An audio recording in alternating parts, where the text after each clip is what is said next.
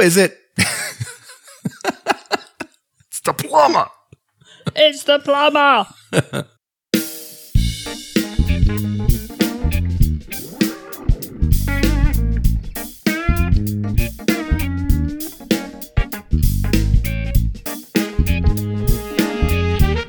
Welcome back to Two Keto Dudes. This is Carl Franklin from Connecticut. I went keto in 2016 to reverse diabetes and lose weight. And now it's my mission to spread the science of keto and to show the world how cooking is necessary for keto success. Oh yeah, and lobster with butter. Lobster! Now, lobster doesn't just taste fantastic, but it's super nutritious. Yeah, we'll find out all about that in a minute. Oh, hello. I'm Carrie Brown, and I also live in Connecticut, just a different part to Carl. I'm a trained pastry chef who went keto to control and eventually eliminate symptoms from bipolar II disorder and depression. I take no medications, I have no symptoms, and it's my mission to show the world that keto food is not only delicious, but it can be better than any other kind of food. And this show is a document of our experiences thriving for years in nutritional ketosis. And also our experiences reversing diabetes and depression and feeling better than we ever have before. And hopefully that might help a few of you who are curious about this kind of dietary hacking. Now, we're not doctors, so we don't give medical advice. Right, we just share our experiences and review the research that supports it. Oh, and lamb kidneys? Lamb kidneys. Yeah, we share our recipes and any science we find in the show notes. My favorite part, recipes. Yes, ma'am. So let's start podcast number 177. Raphael Sertoli rates your food. Heard you say you're due for a little. Well, this was a fabulous interview, but before we get to that, let's explain in plain English to our lovely listeners what a ketogenic diet is. Yes. Well, that's any diet that puts you into a state of ketosis where you're burning fat for energy rather than glucose. And the way we did it was to limit our carbohydrates to 20 grams or less every day, enjoy a moderate amount of protein, 1 to 1.5 grams per kilogram of lean body mass, and all our energy comes from fat. Fat? Fat. Fatty fat. Yes, if you're just starting, listen to our Starting Keto show at start.2keto.com or just start listening from episode 1. Well, Carrie, what's new with you? Plumbing. Plumbing? Very exciting plumbing has been happening. What happened? Well, the coil went in my oil-powered furnace, which meant that my hot water has been on the fritz. In other words, non-existent? Well, kind of coming and going. Kind of a minute of scalding hot water and then a minute of freezing cold water and terrible. So on and so forth. So today, the plumber is in my basement hooking up a electric tankless hot water heater, and I couldn't be more excited because that means I can have all the hot water I want whenever I want it. Well, hot water's one of those things that you don't really realize how important it is until it's not there. Right. And I do like to take long soaks in hot bubble baths. So yay me. So I'm very excited about hot water. You know, I know you didn't grow up in the States, but in the United States, when, you know, we're about the same age. So when we were growing up, there was a show on TV called The Electric Company. It was on PBS, and it was sort of an answer to Sesame Street, but Morgan Freeman got his start there. Rita Moreno was on it, and it was kind of a little more comedy than Sesame Street was. You know, Sesame Street was cute and educational. This was educational and funny. And they did all sorts of skits, and one of them was this the plumber sketch, which was really a cartoon. And I'll link to this. This is great. But it was a cartoon. So lady goes out, leaves the house, parrot sitting by the door, and little plumber comes up, knocks on the door, and the parrot goes, "Who is it?" "It's the plumber. Come to fix the sink." Nothing. Right? And the parrot just doesn't say anything. Nobody comes to the door.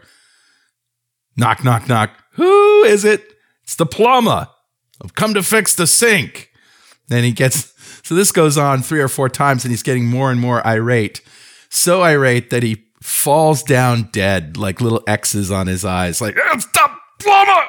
Come to fix the sink! Ah! Clutches his heart. And then the lady of the house comes back in the frame, and she looks down and says, "Who is it?" Parrot goes, "It's the plumber. He's come to fix the sink."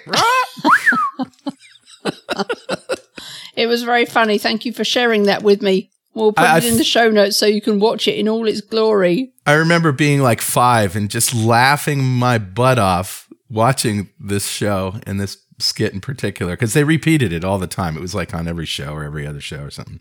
Anyway, that's what I thought of. So I have hot water.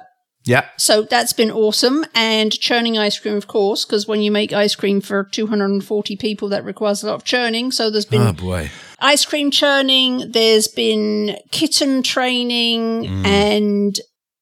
Wait, did you say kitten training or kitchen training? Kitchen training, I understand, but there is no such thing as kitten training, Carrie Brown. Absolutely there is. Priscilla is where she's basket trained now. If she comes on the counter, she knows she has to be in a basket. She has a basket on the desk. She knows now. We've almost got her to the point where she stopped asking for food when I'm eating. Is she like some sort of supernatural being? Because in my world, cats don't do anything you want them to. Yeah, no, that's just the way all the cats in the Brown household, they all get trained, and they're like a little army. Forget cookbooks. You should be writing cat training books, because I've never seen anybody train a cat to do anything. Seriously, like if you can do that and pull it off, you should be writing a book about it. Yeah, no, she's actually doing really well. It's only taken 3 days to get her to almost stop jumping up for food at my dinner time. So wow, we're doing very well in the kitten training department. But the exciting thing about this week was that I did another couple of podcasts. Well, I did a podcast with Carnivore Cast, Scott Myslinski, who we're very excited to be joining us at Keto Fest this coming weekend. He's going to be recording a podcast live. Yes. So this week I recorded a podcast with Scott Myslinski from the Carnivore Cast. Mm-hmm. We talked about mental health. Super excited to have Scott join us at Keto Fest this coming weekend, where he's going to be recording another podcast live on stage. Yeah. So we talked about mental health, but the highlight of my week was really, I recorded a video interview for a company that produce training materials for mental health professionals. Wow. So I shared my story about my journey with bipolar as part of this course material for mental health professionals. And the reason that is so exciting is because if my story reaches these 20,000 mental health professionals that are probably going to watch it, then I feel like it could really, really make an impact for starting to change the way we look at mental health or the way we treat it. So I love doing podcasts, but being part of training material for mental health professionals was just like the most exciting thing for me. And if you haven't heard Carrie's story, she shared it with Richard and I on show 125, Sitting Down with Carrie Brown. And we'll link to that one as well. So it's been a mental health kind of week. Hot water, ice cream, and talking about bipolar. What about you? What have you been up to? Well, I've been busy getting materials ready for Keto Fest, ordering stuff, getting the program and the website together, culling all the data from the various volunteers that are putting things together. And but what I really want to do right now is announce the special ingredient in Bazoodles that I've been so tight-lipped about. And the reason I've been tight-lipped about it is because, honestly, I didn't want to just give it away before I had a chance to get a cookbook in development and have some sort of product in the works that I can sell and monetize a little bit. And it turns out everybody's really happy who have the Bezoodle cookbook. Every once in a while, we'll get somebody who can't get any of this ingredient in the. So I guess I'm just going to announce it. I'll just say what it is. It's transglutaminase. So tell us a little bit about that. Transglutaminase is also sometimes called meat glue. And Richard Morris introduced me to this at my house. And one of his recipes was Wylie Dufresne's shrimp noodles, or shrimp pasta, you could call it that. Wylie Dufresne is a chef in New York City, been wildly successful, and he's one of these, he thinks outside the box, and he basically used this ingredient, which is used in the food industry, to bind proteins together, and he mixed it with shrimp in a food processor and made like a paste out of it, and then extrude it through a pastry bag or a Ziploc bag or something like that into stock or water, and it forms a noodle, and it has the bite of a noodle and all that stuff. So transglutaminase, or TG, is a natural enzyme that's found in animals. We have it in us. It's used to clot blood and in the production of sperm and other things like that. And it's also used in the food industry to bind proteins together. Imitation crab meat, hot dogs, chicken nuggets. It's debatable whether those are foods, but there have been other examples of people taking different cuts or scraps of meat and binding them together with meat glue and then trying to pass that off like as a steak or something like that. I have never seen that, but apparently it's a thing. The only danger from that is the bacteria on the outside of the meat sort of gets inside it. Whereas if you just have a real cut of meat and you sear it on all sides, the bacteria is dead. So a few people have expressed concern on the internet about transglutaminase. It's not without controversy. And especially because there's a hypothesis, and it's only a hypothesis, that it may play a role in interacting with gluten to bring upon celiac disease. So naturally, I spent a lot of time researching this. And first of all, TG is everywhere in the food supply. Number two, you have to, it has to be in the presence of gluten. So if you're not eating gluten, there is no association with anything. And there definitely isn't a causation effect of, eat transglutaminase, get celiac disease. But I totally understand that people who have celiac disease want to stay away from it and not take the chance that it will give them a flare-up. Anyway, I would like to know if anybody has experience with TG and celiac and flare-ups and all that stuff. I'm not asking you to do research. I'm saying if you've already experienced something like that, send it to me because I'm all about the science. All right, so the cookbook is now available, as I said last week, for $25 at cookbook.bezoodles.com. Version 1 has 7 delicious recipes, including ravioli and lasagna and linguine and clam sauce. Version 2 will add 6 more, and right now I'm thinking manicotti, and I'm also thinking gnocchi, which is going to be fun. I'm going to try it. And version 3 will add at least 6 more after that, and they're going to be staggered in the coming months. So that's the story. The mystery ingredient is transglutaminase. The big reveal. Yeah, that's the big reveal. And you are currently buried under Bezoodles because Keto Fest. Yeah, I made 49 batches of Bezoodles at RD86 last Monday, and I'm going to make another 50 this Monday. Wow. Yeah. And from that, I'm going to make lasagnas, which will serve at the VIP party and at RD86. I'm so excited. And by the way, everybody at Keto Fest is going to be able to buy the Bezoodles cookbook for only $10.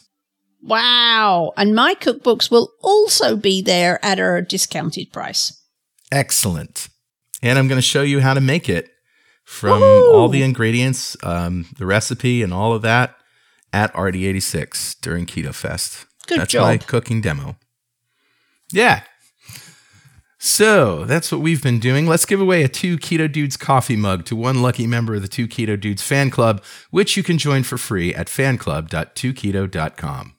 Who's the winner this week, Carl? This week's winner is Teo M. Abraham. Yay! Yay, Teo.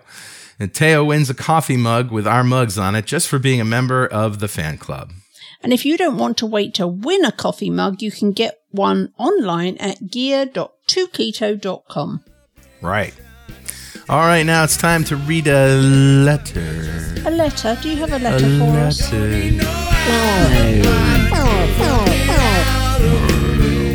Kinder, gentler letter.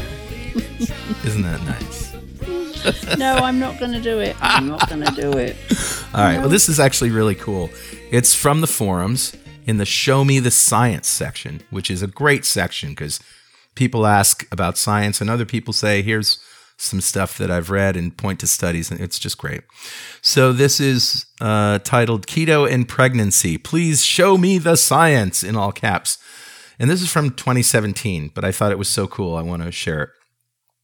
I'm currently 40 with a toddler who will be 2 in October. My hub and I are recently back on the keto bandwagon, and we'll stay here for good this time, and have decided to try for a second child. I'm curious to know what kind of information might be out there in the science and medical world that would keep me on track should I become pregnant. All I've been able to find thus far is largely anecdotal. Does anyone have any links to actual studies done about the effects of keto during pregnancy? I know that at the heart of the matter, a well-formulated keto diet shouldn't be harmful to either mother or fetus. However, I'm wondering what kind of tweaks and changes might be necessary to support healthy fetal development. Are there changes to supplements that might need to take place? Any help on this subject would be fantastic, even anecdotal help. So an article was posted as a reply which breaks down the science. And here's an excerpt from it. When I first dove into the research, I was shocked to find that studies on healthy, non-diabetic pregnant women eating a regular diet show a marked elevation in ketones after a 12 to 18-hour fast, which is akin to eating dinner at 8 p.m. and having breakfast at 8 a.m., or skipping breakfast entirely. What's more interesting is that pregnancy actually seems to favor a state of ketosis. Compared to non-pregnant women, blood ketone concentrations are about 3-fold higher in healthy pregnant women after an overnight fast. And in late pregnancy, metabolism shifts to a state of catabolism, making ketosis even more frequent. Knowing this, I would expect that every pregnant woman experiences ketosis at some point during her pregnancy, particularly if she experiences nausea or food aversions. I find it hard to believe that our bodies would perpetuate a state of ketosis if it was truly harmful to a baby. But I continued my research into the topic. The majority of studies on ketosis are actually looking at a diabetic ketoacidosis, or starvation ketosis, not nutritional ketosis induced by eating a low amount of carbohydrates. So, TLDR, keep calm and keto on. Baby's just fine. It's a great article, and the author cites all the science in it. So it's great. It's always interesting to me that people who don't understand keto are always questioning whether it's healthy, but nobody's questioning whether Pop-Tarts and Gatorade are healthy. I mean, it's just like... Those are treats. It just happens all the time, doesn't it? It's just like... Crazy. We're eating this edible products. Nobody bats an eye, but you talk about eating whole real food and everybody loses their minds. I say put a little butter on your steak and everybody loses their shit. Yeah. Right? Where were you when I was eating Twinkies? Yep. Jerk. All right. Well, Carrie, I'm very excited to have as our special guest today, Raphael Sertoli. He's a neuroscience researcher, a nutrition wonk, a co-host of the Break Nutrition podcast with Gabor Erdosi, and now he's starting a new venture, Nutrita, where he's got a blog at nutrita.app and also working on apps that let you track food nutrition ketone scores and all that just by scanning the barcode. So that's very exciting. Welcome, Raphael. It's a pleasure to be here with you guys. Thank you for having me on. Hey, Yes. welcome to America all the way from Portugal. Yeah. Can I just say I love Portugal? I went to Porto for the first time this year, and I experienced just some of the best cured pork in the supermarket and amazing wines that were like €2.50 per bottle and run circles around Californian wines. I'm sorry. Yeah, they know what they're doing when it comes to food and wine. It's not only good quality, but it's also pretty cheap. I want to come live in Porto in my next life. Soon as And the possible. sardines. Don't forget the sardines. Best sardines ever. And not just the sardines, which, by the way, is a general term for fish. It can be a bunch of different species, but the fresh fish in Porto was just mind-blowing, right? I mean, the restaurants are like fish markets. They have the fish on ice in the window. You say, I want that one. They dress it, take it out to the grill it right there on the street usually, and then bring it back in and serve it to you whole. Oh. It's a whole different food when fish is fresh, and I think we're not used to eating fresh fish. A lot in the U.S. and even back home where I'm from in France. I think that's sort of what puts people off when the fish isn't really fresh. It's just too strong a taste, and it's a pity because when you get it fresh, it's really something else. Yeah, it's literally right off the boat there. I mean, I live on the coast. We have fresh fish here. Yeah, one of the things I love about Connecticut is the seafood scene. It's awesome. Mm-hmm. Anyway, let's talk about Nutrita. Yeah, so what can I tell you about it? I co-founded it with a good friend of mine that I know since my teen years, Eddie. And our idea was basically to take a lot of the advice that I'd given him to help him surmount the burnout that he experienced after his entrepreneurial ventures. And he thought we should definitely make a business of this and help other people who had, struggles with being overweight or metabolic syndrome and even sleep issues and a lot of the lifestyle interventions that can help with all of that. So Nutrita really exists from a need, basically a practical need to solve health issues, which unfortunately a lot of mainstream medicine has difficulty addressing properly because of the drug-centric model approach that isn't really suited to diseases of lifestyle, if you will, or stress or food. So that's really where it spins out from. And so we have a lot of content on there on keto, intermittent fasting, carnivore diets, low carb. Well, let's talk about the coolest part of this, which is it's called a keto and low carb food search engine. Yeah. So you're offering something that a lot of people want, but they typically go to Google for, like how many carbs in this and that. And you, just by getting that information, it's not reliable, number one, because it could come from any bunch of different sources.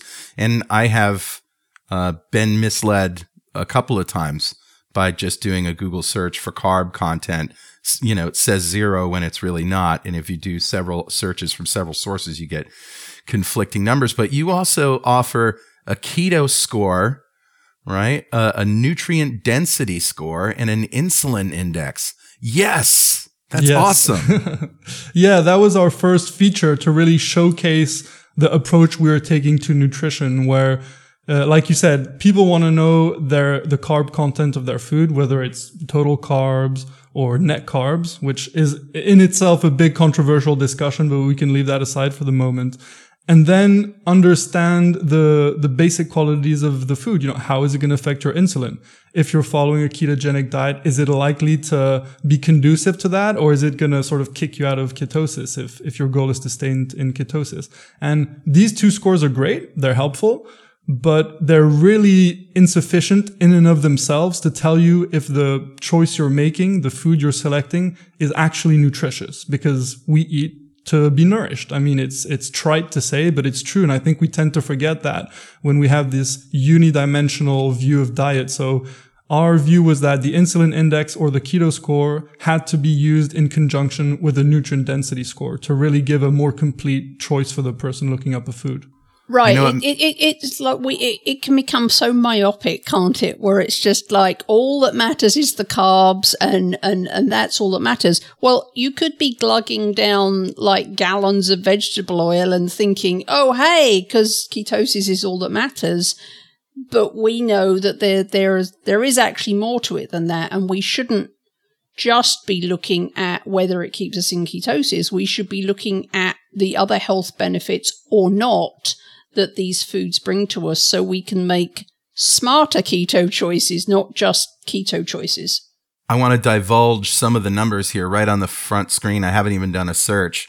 And it's really, really interesting that, let's say broccoli has an insulin index of 39%, which is rated poor. Okay. Kale, also 37%, which is poor. Lean beef, raw, has an insulin index of 27%. Avocados, 5%. Bacon, 6%. Just for, comparison. And eggs, 17%. So that's good stuff to know. I mean, because obviously the goal is lower insulin. Yeah. Yeah. And look, I mean, you can have, of course, everyone knows you can have leafy green vegetables on a ketogenic diet, right? So that's why if you look at the keto score, those foods are actually okay, as well. So this is why we like to present the 3 scores together, because it really helps get the global context. But it's true that when you look at the insulin index of even of these highly fibrous, low starch foods, if you take them in isolation, well, relative to the number of calories or the gram weight, they're going to have a relatively, and the key word being relatively elevated insulin index. So, it's actually a really interesting discussion to understand, how these scores come about. There's a whole history behind it and why they were developed. But, we really wanted to make it very simple for people who don't have all the scientific background to understand and say, okay, I've heard I have to manage my diabetes. I have to keep my insulin low. What does this food, is it acceptable or is it a really bad choice? And that's sort of trying to simplify very complex concepts, into a simple score. And, it's a work in progress. We always see some small errors. For example, if you take spices, initially we kept getting weird scores. And of course, you use them in such small quantities that the score doesn't reflect that. So, it takes a lot of engineering with we have a team of developers who are always helping us refine it. So we have to take all of these things into account to have a reliable score. How many foods do you have in your database? We have a bit more than 4,000. Whoa. Yeah, Okay. and there, quite some of them are variations on the theme, of course. There are also branded products. And it took a lot of work to refine the database because most of the scores and the nutrient analysis that you get out there, so we had to learn this very quickly. They're not refined at all. They're just copied from a database. There's a formula that's applied, and whatever comes up, comes up. That's not what we did. We spent more than 9 months working on it to, eliminate false positives, only keep the foods that had sufficient data so to produce quality scores. And I think that's a big difference between us and, for example, people like Chronometer or nutritiondata.self, which a lot of people used and I used to use before. It was just very unsatisfying to realize the number of false positive or false negatives you get. So we tried to bring up some more quality scores, and the database will expand as the quality of the scores can be maintained. Great. So talk to me about nutrient density. I've always been fascinated by that. So I'm looking at the app and I see nutrient density and there's an X out of 10 score. But what does nutrient density mean? What does why is beef 9 and so beef steak lean raw is 6 and beef liver raw is 9. What does nutrient density, what's it a measure of? What does that mean? Yeah. Yeah. And so that's, it's actually my favorite topic of conversation when it comes to our scores because it's the most complex one. So I'll do my best to try to simplify it. There are quite a few concepts to understand about what it means for a food to be nutrient dense. So I think we should start out by just defining what we mean by density. So when people understand about the density of anything, we forget food for a moment, right? So you have a certain amount of stuff in a particular volume, right? And that gives you the density of something. So in a food, you can calculate it by calories or by grams, and then add up basically the different number of minerals and vitamins and amino acids and fatty acids. And there are different ways you can do this, right? Depending on how you do your calculation, your scores can vary widely. Now, the approach we took for nutrient density is, okay, this is so complex. We're not going to pretend we have this perfect algorithm to perfectly tell you if it's nutrient dense or not. So we have to get help basically from evolutionary biology. We have to take a step back and sort of go from first principles and understand that humans have certain needs, and there are some things which are essential and some are not. So, for example, we know that the quality of protein from animal food is much higher than the quality of protein from, say, plant foods, generally speaking. So it's really important for us to take this into account when we're doing our additions and subtractions about the amount of different amino acids that are in the foods. Because once again, depending on how you can do the calculation, because there's no straightforward way to do it, you could end up having plant foods seemingly much more nutrient dense than animal foods because they're much lower in calories. And in terms of a density perspective, you'd be unfairly penalizing animal foods. So the secret sauce of the APUL is really applying broad concepts from evolutionary biology and clinical medicine to come up with a score that's more accurately going to reflect the nourishment of that food, how likely nourishing, how complete it is in its nourishment for you, basically. We're talking vitamins, we're talking minerals, but we're also talking fatty acids. I mean, we're talking all the things. Exactly. So usually the scores for how nutritious a food is, if you look at the typical, government label, or again, if you go on Chronometer or stuff like that, they add up vitamins, they add up minerals. They might sometimes add up protein, but they won't take into account ratios or conditionally essential versus essential, right? They won't have this nuance and these layers to actually give you a score that's reflective of what you're actually going to get. Is it just volume, or is it also like, it's got this amount of fatty acids and this amount of amino acids, and that balance makes it more nutrient dense than if the ratio was different? Is it simply volume of nutrients per volume of food, or is there's more to it than that? No, that's a really good question. And it isn't. Because if we did, we'd end up doing the same mistake as other nutrient scoring systems out there that will penalize ketogenic diets, because for a given volume of food, fatty ketogenic foods have more calories. And thus, these would automatically be penalized, saying, well, it's not very nutrient dense. And you basically couldn't do a nutrient dense ketogenic diet if you followed those nutrient scoring systems. Now, the three of us all know that you can. It's absolutely possible. We've had blood tests done on ourselves. We've seen it done on others. We've talked to clinicians. We even have studies now coming out to show that people on ketogenic diets or on carnivore diets don't have nutrient deficiencies. So we have to always be very empirical with how we build our scores and adapt it in function of what we see in the real world. And I think this is where others go astray, and who sort of try to just do the simple volume or calorie calculation, and they end up falling short. So I think the manifestation of nutrient density is how good you feel after you eat something that's nutrient dense.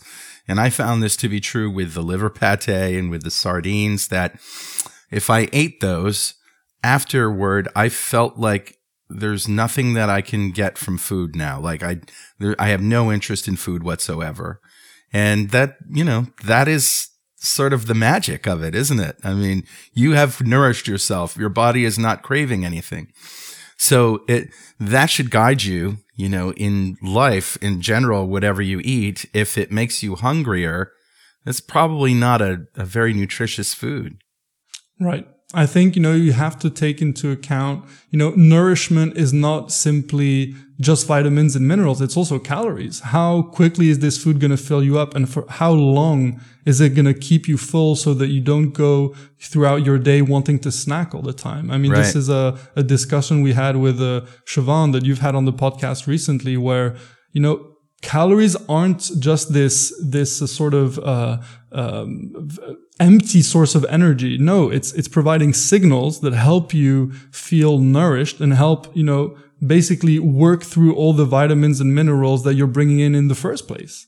So we have to take this much, more sort of, in a sense, it's a bit of more advanced view of nutrition than the typical dietitian, I'm sorry to say, will give you, where, just try to maximize your vitamins and minerals for the minimum number of calories. We don't think it's that simple. We think you have to feel full, and we think you should, not be worrying about calories every time you're trying to have a nutrient-dense meal. So this may be a bit deep for this discussion, and if so, we can just delete it. Anyway, so I've been looking at or thinking about recently how when you process, for want of a different word, foodstuffs, you can actually change their level of how satiating they are. For example, I could drink a cup of heavy cream, but if I whipped that cup of heavy cream into stiff peaks, I would not be able to eat that. I would get satiated before I'd eaten it all. So, and I've been thinking about, gelatin, because I'm doing a couple of mousse recipes at Keto Fest at the demo. And one of the reasons I'm doing that is because if you take the base recipe without the gelatin, you could eat more of it than if you add the gelatin and leave it to set so it becomes, a solid or a gel. You can't eat as much of it once it's gelled.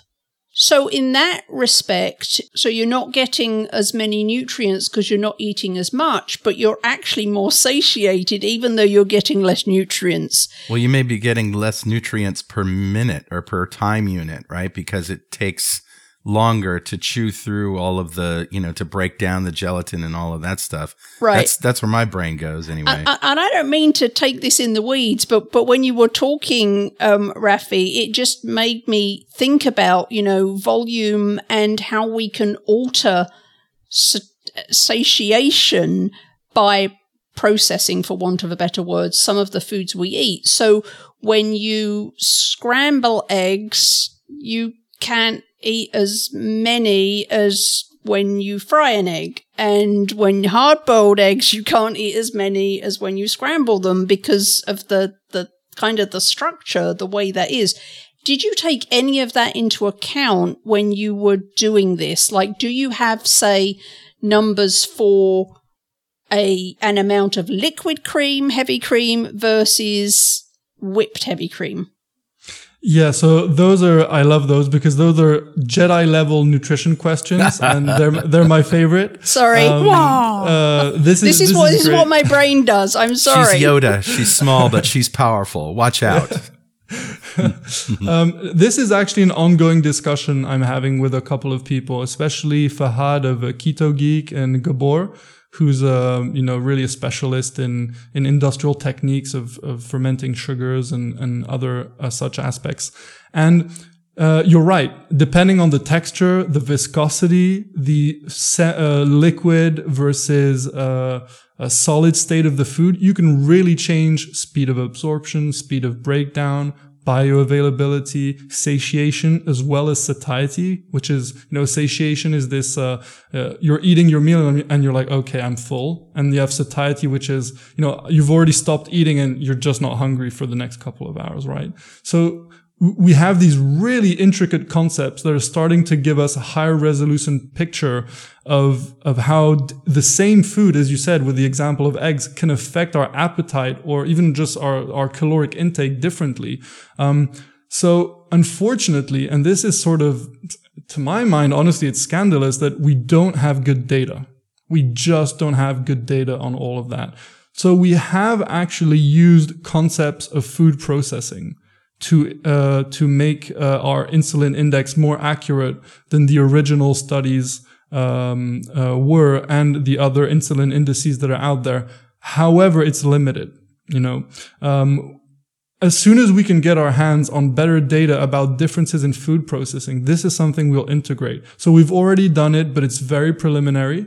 And it's not, we're data hungry. Anyone out there who can find a paper which can can give a formula for that reliably, please send it our way, because we can't wait to integrate that into our scores.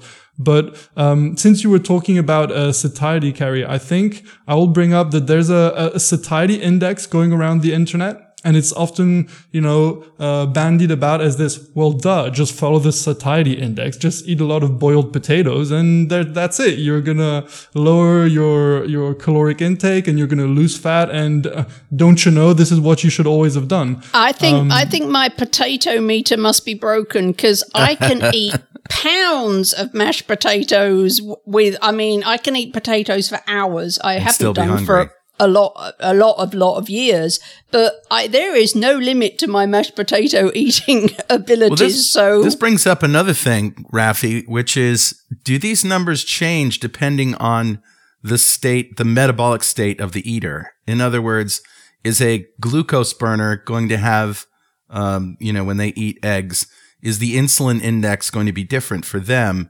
than a fat adapted person? Right. And this is, once you guys bring up too many good points, honestly. This is a discussion I was having with Richard the other day about the original studies done on the insulin index. And he made the point that, this isn't representative of the most common population, which tends to be pre-diabetic, if not outright diabetic. And you're right. Those indices will change according to your metabolic context. And we're sorely lacking the sort of large scale studies to make this, sort of clinically valid as we'd love it. So we have to do our best at estimating it. Taking the evidence and trying to reconcile it with what we already know about how carbs and protein differentially affect insulin. So it's a constant game of refinement and really, keeping it up to date. Wouldn't it be so cool to have a slider on the website that says, pure glucose burning, completely fat adapted, and people could guess where they are somewhere in between? Yeah. And in fact, our apps are going to be synchronized via API with people measuring their blood glucose and their blood ketones. Awesome. Let's talk about the apps. What are they? And so we have a free mobile app that's going to come out on iOS and Android, where it will be a simple keto scanner, basically, where people can scan foods, especially if they're based in the US, because our database is mostly for US foods as of now. And, you'll be able to look up a food, basically get a simple keto score, insulin index, nutrient density score, add that to your journal, and just learn about, to make simple food choices if you're trying to follow a ketogenic diet or a low carb diet. So this is going to be a really simple introduction to what we're doing. And a bit later this summer, we'll have a pro version, right? So where you can track what you're doing over weeks and months. And of course, use all the scores. You'll have recipes automatically generated according to your goals, right? Your carb limits and your protein targets and the keto score you're trying to get on average throughout the week. So you'll know, are you eating enough animal foods to really have a complete set of amino acids? So we're trying to help people hit the basic targets.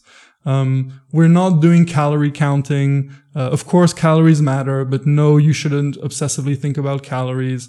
And, we're trying to bring some very basic principles to help people achieve some results, whether that's fat loss, blood sugar control, even, gain muscle, or just maintain their weight. They just want to have an idea of what they're doing. Maybe they're self-experimenters like Siobhan, and it would benefit them just to have an idea of how they're doing. Because it's true, it's actually incredibly nuanced and it's incredibly complicated, and it can be really really put people off even going here because they look at it and they go, oh my goodness, I've got to track this and this and this and this. So just giving them kind of a simple system that will keep them on track without them feeling like they have to dive off into the weeds all the time is going to be super helpful. The idea is to make people's life easier, not harder. Right. And the issue is when you use these tracking systems, they tend to require a lot of upfront learning of how to use it. So I have to record everything and I have to understand how nutrient dense my meals are, but I have to add up the vitamins and the minerals and how do these all fit in together. And that's way too much work for someone who's not a real nutrition geek or who doesn't have some sort of serious illness they have to treat. So we're trying to do a lot of the work for people up front while keeping it as simple as we can. You know, we apply some smart evolutionary principles, get some simple carb limits and protein targets. Don't obsess about your calories. You'll know how much you're eating if you're worried about that.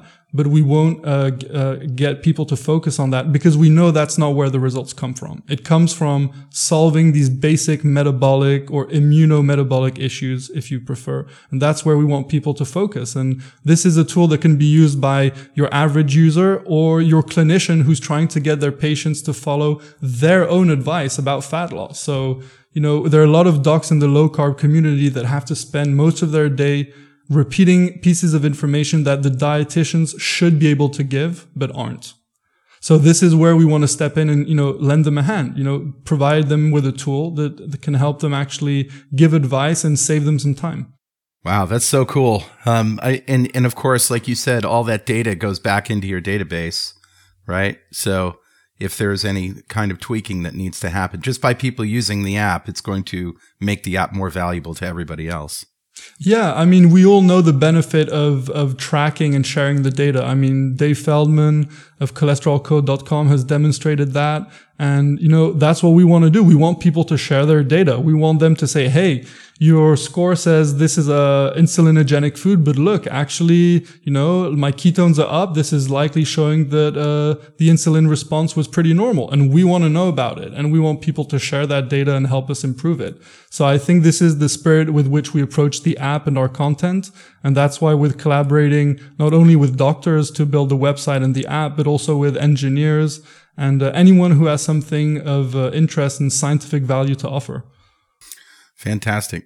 Tell me about the insulin index. What does that actually measure? And does that vary by person? So maybe I eat salmon and I get no response, and Carl eats salmon and his goes crazy. Is it? Talk to me about that. Yeah, so the insulin index ranges from 0 to 100. And essentially, it's a measure that originated when looking at the response to food over 2 hours. And it's scored against a standard reference food, which is actually white bread, which has a score of 100, right? And, you know, the portions are standardized to 240 kilocalories, because that's what you have to do in scientific studies. You have to standardize things. And yes, it absolutely does vary from person to person. Now, I think an important thing to say up front is that yes, the insulin index varies from person to person, but depending on what you eat, the degree of variation isn't the same. That gets back to our glucose burner versus fat adapted person. That's exactly right. So what we see, and we can take the example of blood sugars just because people are more familiar with that, but we know that the response to blood sugars to certain carbohydrate containing food can vary widely. I mean, we've all seen it on the CGMs. We've seen it even in ourselves if we're self-testing. But your response to fat tends to be more stable, right? Now, protein is sort of in between the two. We know that some diabetics seem to respond higher to protein, and, you know, we get into Rafi, this whole you discussion. said the P word. Now you've done it. Yeah. Here come Pandora's the box. emails. Yeah. So the insulin index can vary. I think that's important for people to know. So this is an estimate. This is giving them directional accuracy and some degree of actual precision, which is, you know, the actual number that people can expect. And I think this is why we encourage people to test their ketones, because it's a good proxy for how high your insulin is going, right? And even then, we'd have to take into account other hormones like glucagon and other things to really contextualize the index. But as of now, we're just keeping it simple. It's a score from 0 to 100. There are variations between individuals, but you can get a good idea, generally speaking. And you would say that is really geared toward those who are in ketosis. Yeah. So you can use the insulin index if you're in ketosis, but, I think it's easier for us to create a keto score because the two are similar, but they're not synonymous, right? Okay. So I'll give you the simple example. We know that if you eat a white fish or if you eat beef, your insulin is actually going to rise maybe surprisingly high. And people will say, well, then that means I must avoid it. Well, no. Because we know, again, we have to get back to reality in a sense. Let's be empirical about this. We know people treat their diabetes fantastically with these foods, right? So the rise in insulin from a carb-rich food compared to an animal food like beef or fish is actually not equivalent. And that's where the keto score comes in to once again give that context. If you're following a ketogenic diet, you're not going to worsen your diabetes because of the insulin rise, because that insulin rise is happening within a context that's specific to the food that's coming in, the amino acids, not the glucose. So that's why we created two different scores. And also, the name makes it clearer, of course, if you're following a ketogenic diet. Yeah, and pink salmon has good scores all the way across. Keto score of 8, nutrient density of 8, and insulin index of 29, which is on the good side. Mm-hmm. Yeah, absolutely. Eggs though are even better, aren't they? What can you name that's better than eggs? I have to have them at every meal nearly. I'm an egg fiend. And by the way, bazoodles are mostly eggs. Did I mention true. that? So I'm just curious, because from what I can see on the app, I'm just looking at the first ones that come up here. Is there anything that hits the 10 out of 10 nutrient density? Oh, I should know this. Yes, it does, definitely. So you can, if you click on the nutrient tab at the top of the search bar, you can sort of restrict the results, from a certain degree of nutrient density. So kidneys. Yeah. Yay. Yeah. Okay. Wow. So New Zealand lamb kidneys are going to score 10 out of 10. And I know people don't like kidneys, but I love kidney. Well, I'm from England, so we grew up on kidneys. I love kidneys. Yeah. All right. Yes. Validated by Carrie. That's all I needed. But the insulin index is only moderate, 31%. Yeah, exactly. Because we have these labels to simplify the numbers, because the numbers, again, they have a context attached to it. So that's where the labels come in to make it clear. Well, you know what's even better is I'm going to say it. Lamb balls. Lamb balls. New Zealand and lamb we're not talking testes. meatballs made out of lamb. Yeah. New Zealand testes soaked and fried. Keto score of 8. Nutrient density 10, insulin index 29. So Boom. Kids, there get you your go. lamb balls on. Those Rocky Mountain oysters. Oh my goodness, lobster. Oh, yeah, another reason to go out and eat all the New England lobster right there. 10 out of 10 nutrient 10 out of 10. density. Keto score 7, insulin index 36. Yeah. This is great. Yeah, hopefully it's going to help people, because they have everyone's asking what's keto and what's not. And we're just trying to make it easier for people to make smart choices. We don't want to send them down the road of, getting lost, desperate, and getting off the diet. Give it a real chance. And you really do have to see all three of these numbers at the same time, I think. It's really wonderful. And just one more thing. When do you expect the apps to come out? So the mobile app, our Nutrita Lite Keto Scanner will be out by the end of July. It'll be on iOS and Android. And the Pro app will likely be shortly after that, a couple of weeks. So between the end of July and August. And what are they called so we can search for them? Yeah, so the Pro app will be called Nutrita Pro. Okay. And the free mobile app will be called Nutrita Lite, Lite. So if we just search for Nutrita on the App Store, we'll find it. Yeah, exactly. Search for Nutrita and it'll come up. And, if you're a clinician, we'd love your feedback. We build this for, the average consumer, but we really have a lot of love for clinicians, and we know how hard and an uphill battle it is for them to get the right information out there. So please give it a try and come back to us and tell us how we can make it better. Rafi, thank you. It's been an amazing talk with you, and congratulations on this great work and the data and presenting it. And I think you're going to have a lot of fans very soon. Oh, I hope so. And thank you for the interview. It was a ton of fun, and hopefully we can do one again and have Richard on as well. Definitely. This has been fascinating, and I could talk to you for hours, but I know it's Friday night there in Portugal, and you probably have a glass of wine waiting. So thank you. I don't, but I'm going to get one. I don't. And it'll cost 50 cents, and it'll be better than anything that we can get here. All right. Talk to you later. Thank you so much. Bye-bye.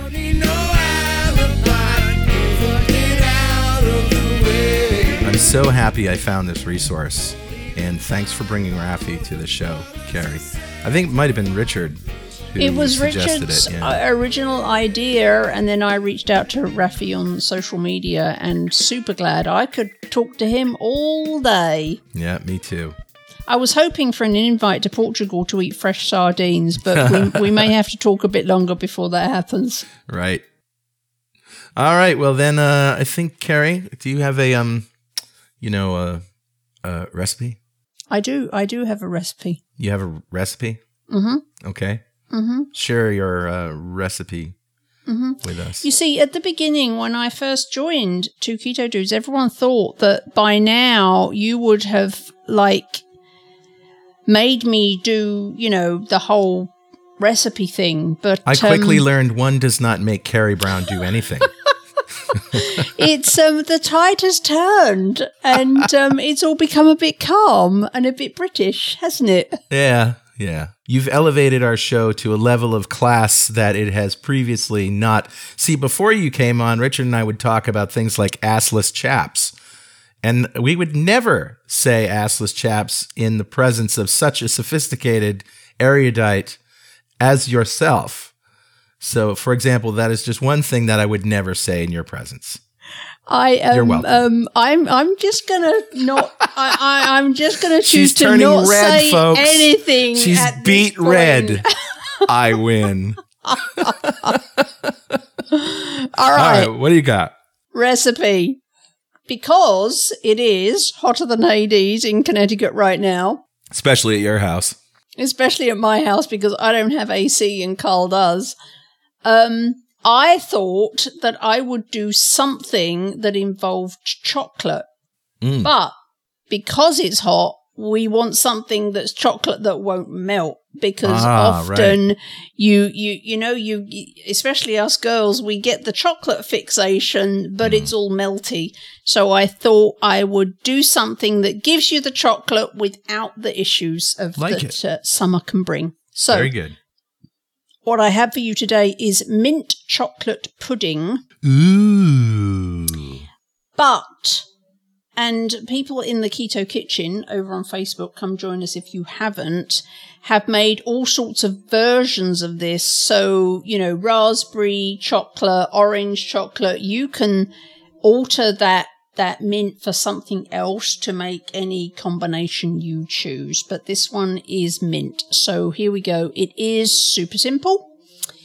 You're going to need 13 ounces of avocado flesh, which from memory is about 2 medium avocados with the skin and the pits removed. Okay. You're going to need half a cup of canned thick coconut milk. You're going to need 1 cup of unsweetened cocoa powder, a pinch of sea salt, 1/4 teaspoon of pure peppermint extract. And if you're doing the mint version, don't guess, because peppermint extract is super, super, super strong. Yeah. And 1/4 teaspoon is a tiny amount. So just get your spoon out for this one. If you choose to use orange extract or raspberry or whatever other chocolate combination you like, you're going to have to, start with 1/4 teaspoon and then taste it and then add until it's the right flavor intensity, because you will need more than if you're making the peppermint. Then you're going to need 8 tablespoons of xylitol or erythritol or allulose, and 2 tablespoons of cocoa nibs, although those are optional. Okay, and that gives it some texture, or? Yes, so I just used it as a textural / decoration for it. So completely optional, but I think it adds a nice crunch and also a little bit of bitter, which cocoa nibs are. So here's what you're going to do. You're going to put your avocado flesh and your thick coconut milk in a blender and blend it until smooth. If you prefer to use heavy whipping cream instead of the thick coconut milk, go right ahead. Add your cocoa powder, salt, your flavoring extract, and your sweetener to the blender and blend on high. Now, this gets really, really thick. Yeah. And you're going to have to stop the blender and push down the ingredients regularly. It's hard work even for a Vitamix. So be prepared to stop, use your spatula, blend a bit more, use your spatula, blend a bit more. Yeah. When it's completely blended, spoon it into glasses or dishes or whatever you're using to serve it in, and then refrigerate for at least 30 minutes until it's chilled, and then sprinkle with cocoa nibs and serve. So it's super simple, but it is worthy of serving at a dinner party. So it can be a super fancy thing, or this is something that you could just keep a bucket of this in the fridge, and if you just want a little something at the end of dinner, you can take a few spoons of that. You could serve it after a fancy dinner. It's also a fantastic way to use up avocados. If you've got a bunch of avocados and it's getting to that point where it's just like, they're all going to go bad before I can eat them. Yeah. Once you've turned them into your mint chocolate pudding, then it kind of extends their life for like another, 5 or 6 days. So it's a fabulous way to use up and not waste your avocados. It takes a little bit of effort, but really not much. It's super simple, and you can vary it with different flavorings, raspberry, orange, mint, or just plain chocolate if that's your thing.